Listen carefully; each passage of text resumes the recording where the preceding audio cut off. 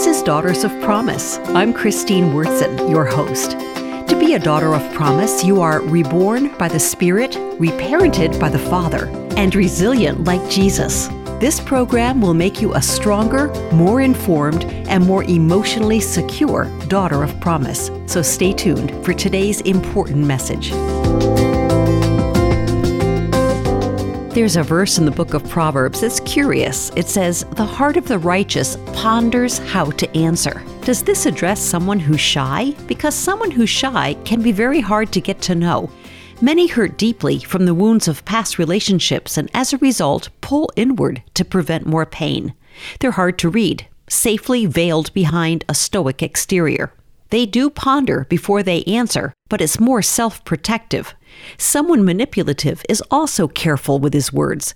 He ponders before opening his mouth in order to successfully posture himself for an advantage. He endeavors not to be genuine, but to say whatever will benefit him. Most every conversation is self-promoting. He's ambitious, even to the point of ruthless. Beware, because his speech is like butter, and the flattery he offers, while it feels wonderful, is calculated and well-rehearsed. Manipulative pondering is not what Solomon describes in Proverbs. A righteous person ponders before he speaks so that God will be glorified. He understands the power of the tongue and, by God's grace, exercises the discipline of restraint.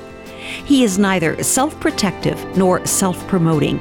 The wisdom that flows out of this kind of heart is cultivated in secret. It is the result of many hours spent at the rabbi's feet. For Daughters of Promise, I'm Christine Wurtzen.